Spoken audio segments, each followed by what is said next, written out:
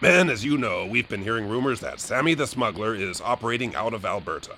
Well, we now have intel on his scheme.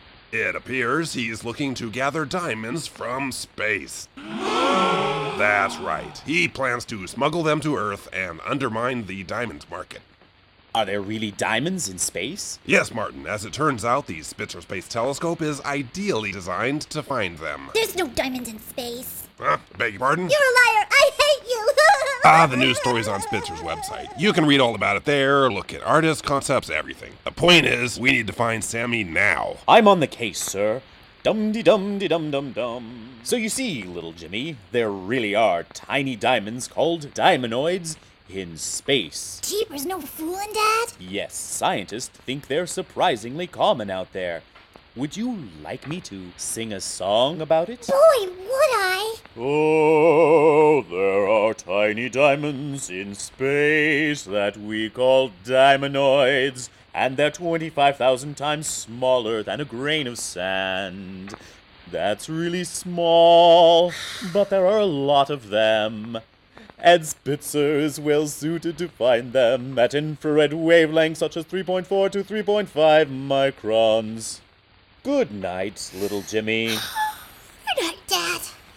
I guess that space diamond smuggler isn't going to find himself. You know, son, I've heard that in just a single gram of dust and gas in a cosmic cloud, there can be as many as 10,000 trillion nanodiamonds. That's good information if someone quizzes me. Uh-huh.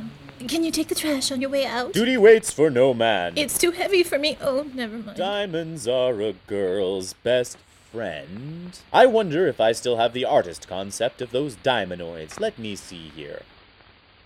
Ah, yes. Those Spitzer people do good work. Come on, Sugar Cube. Let's ride. This is the last house on the block.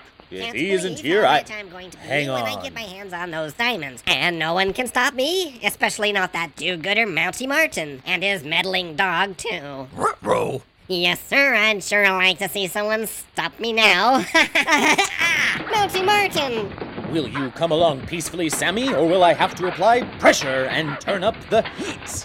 You mean like the pressure and heat that forms space diamonds? Actually, that's not quite accurate. Heat and pressure form diamonds on Earth, but in space, the process is quite different. No kidding. Yes, these space diamonds are found in temperatures of minus 400 degrees Fahrenheit, and the pressure is billions of times lower than where diamonds form on Earth.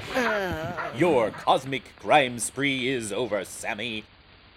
So then I stopped Sammy the smuggler from stealing diamonds. Yes, I know. But they were diamonds in space. You told me all this on the way over, remember? And I rode my horse Sugar Cube back to headquarters. And I talked to the chief, and he said I did a really good job.